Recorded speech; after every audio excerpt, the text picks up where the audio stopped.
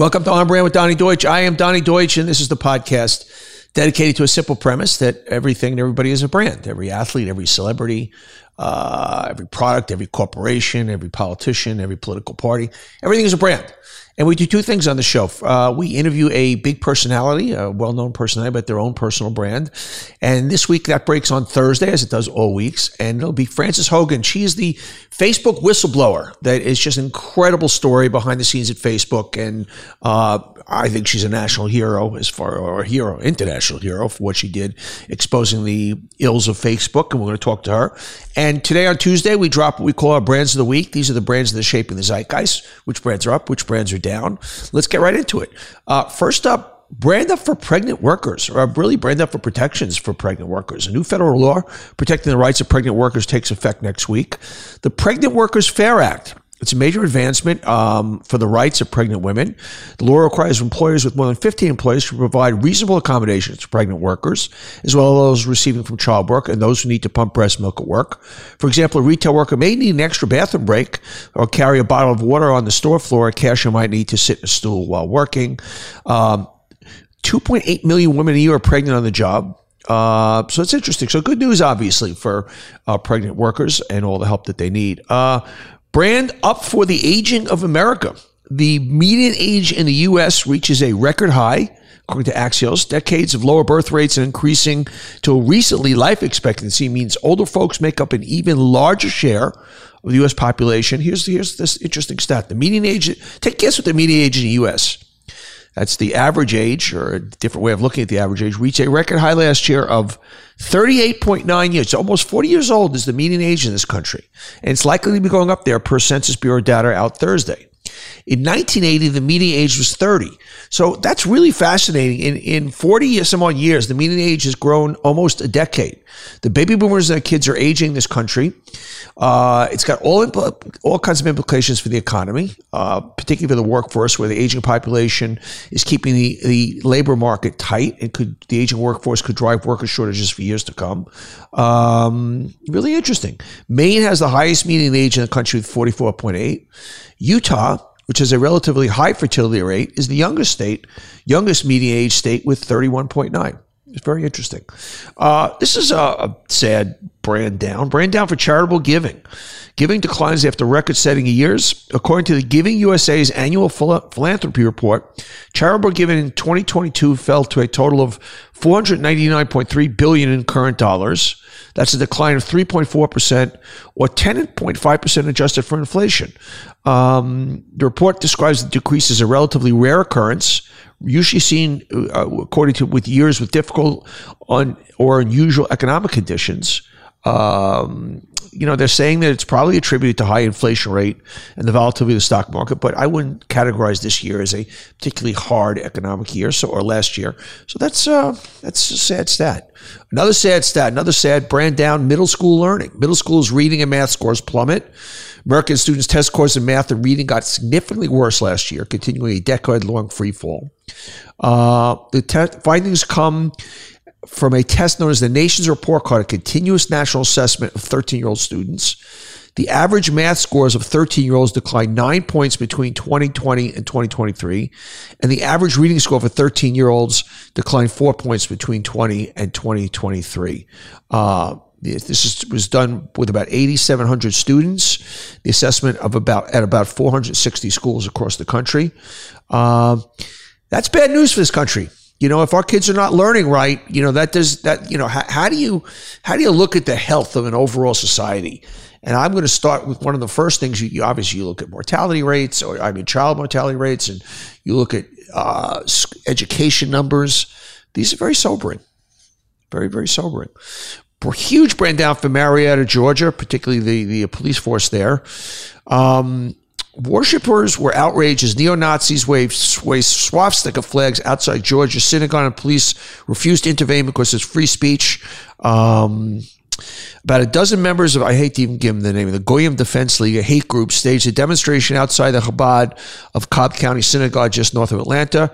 The group held swastika flags and racist signs. Police were called to the scene, but allowed the protest to continue, citing free speech. One worshiper said it was the most frightening thing I've seen in my 65 years. It's very hard to believe this is happening in Cobb County. The police allowed it because of free speech. Obviously, this is a very philosophical discussion, but Nazis parading in front of a synagogue, waving swastika flags.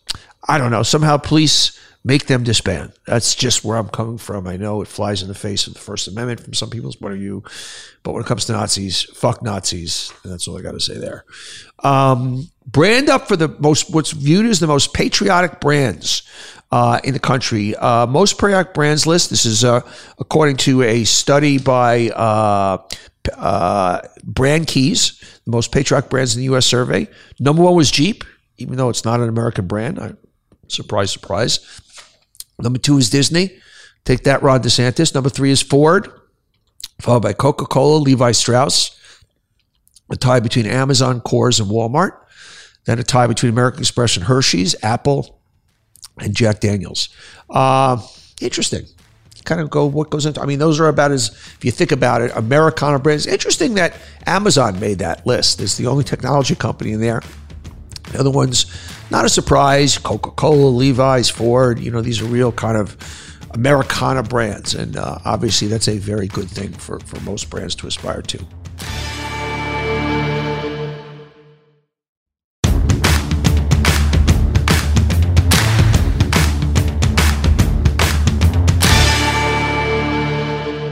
Brand out for Amazon.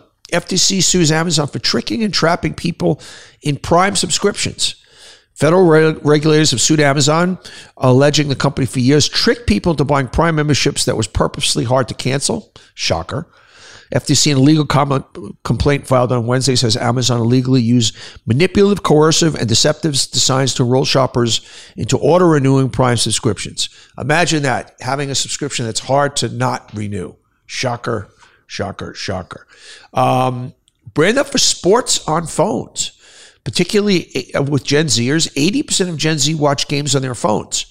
Gen Z preferred watching live sports on the go rather than viewing at home or in a bar. Of course, it's more convenient. A poll of 500 sports fans found 80% of those between 18 and 26 will typically watch sports on their mobile phone while out and about.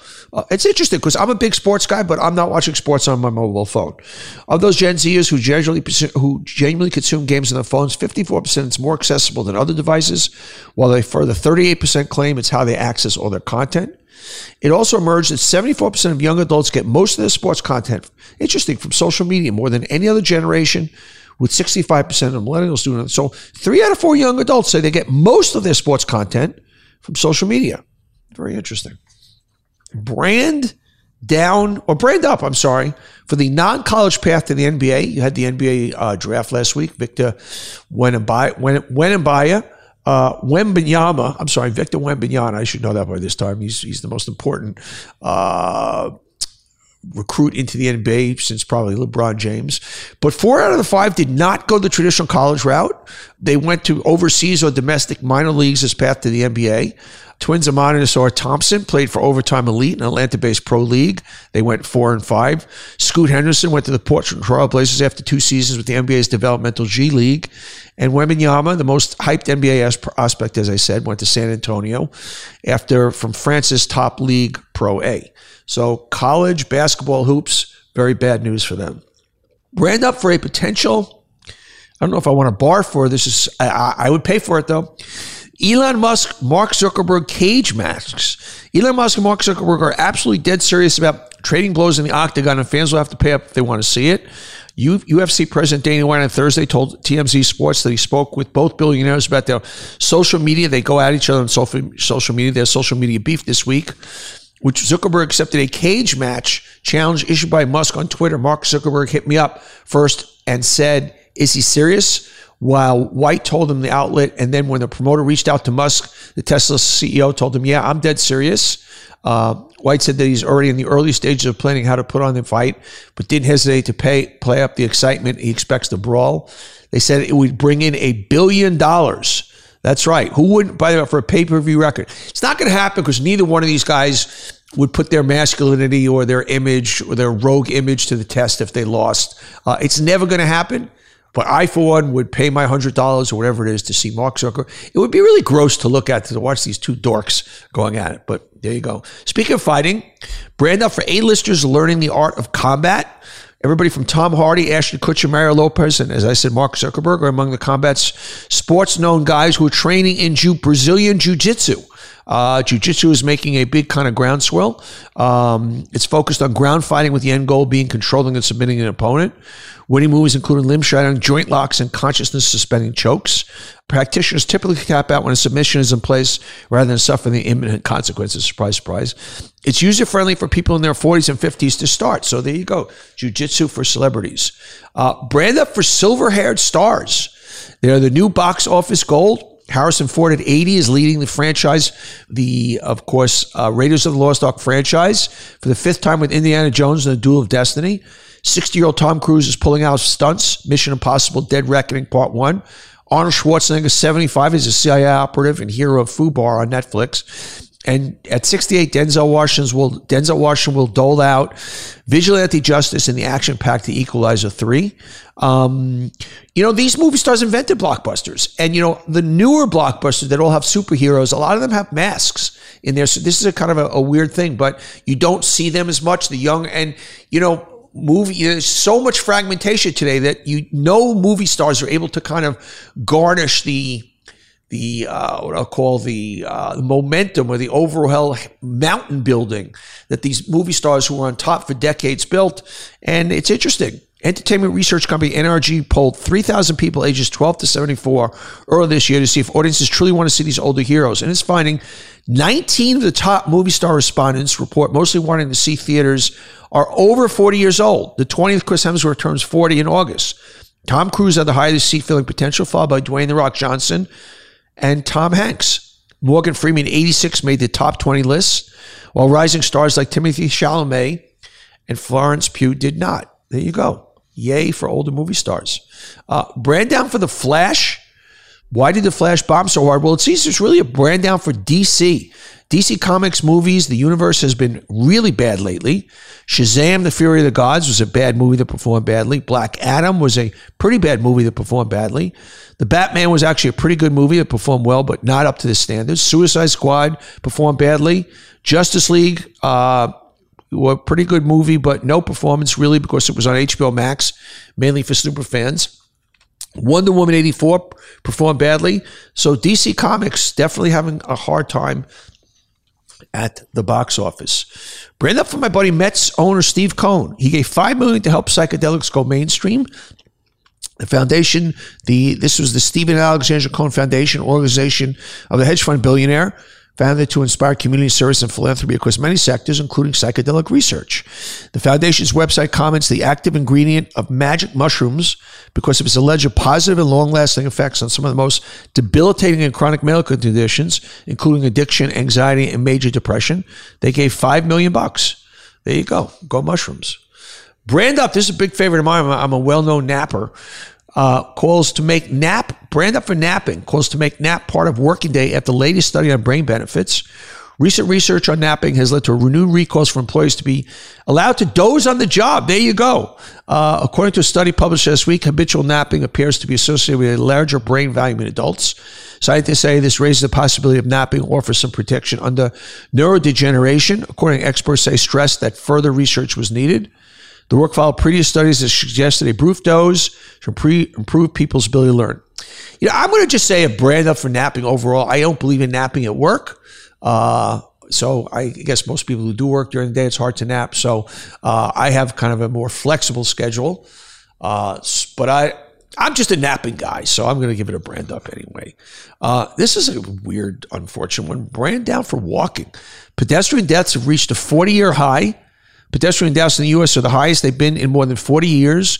This is sobering. Drivers struck and killed at least 7,500 pedestrians last year. So people just walking along the road who were killed by drivers, 7,500. The group projects these totals will climb. This is according to U.S. Highway, the Governor's Highway Safety Association. The group projects these totals will climb past 8,000 as more data is finalized. It would make it the deadliest year for pedestrians since 1980. Sad. All right, brand up for speed dating. Speed dating is making a comeback. Singles are partying like it's 1999. There's speed dating and joining social clubs. With pandemic isolation happily behind them, people are looking for love, meeting in real life and embracing more ways to make physical connections. Attendance at Eventbrite events that mention dating or singles rose 62% in the early months of this year compared to the same time last year, according to Eventbrite. And the number of these events increased by 20%.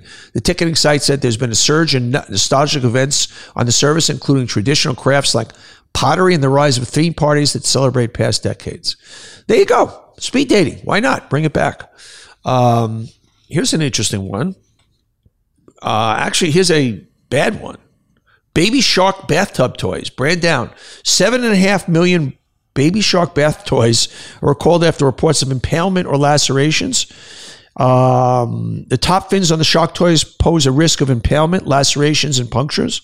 So far, there have been 12 reports of children falling or sitting on recall full-size Baby Shark bath toys. The fins seem to be a little too sharp. The bath toys, which retail between $6 and $20, were sold nationwide in stores including Walmart, CVS, Dollar General, all the stores. So be careful with Baby Shark bath toys. Their fins are a little too sharp and they're causing little guys, little men, little girls, and little boys to get stitches. We got to be careful on that stuff. And finally, I don't know what you do with this, for Fried Rocks. The world's hardest dish. Stir-fried stones are China's latest street food fad. Dubbed the world's hardest dish, literally, a traditional stir-fry featuring stones as its key ingredient has sparked culinary curiosity on Chinese social media. You don't eat them. Patrons are supposed to suck on the small rocks to relish the rich and spicy flavor of the dish, which originated in the eastern Chinese province of Hubei. There you go. What else could I say? And that's it for our Brands of the Week. Remember to tune in on Thursday. Frances Hogan, the Facebook whistleblower. Her story is an incredible one. Remember to rate, review, and subscribe anywhere you get podcasts, Spotify, Apple, anyplace else.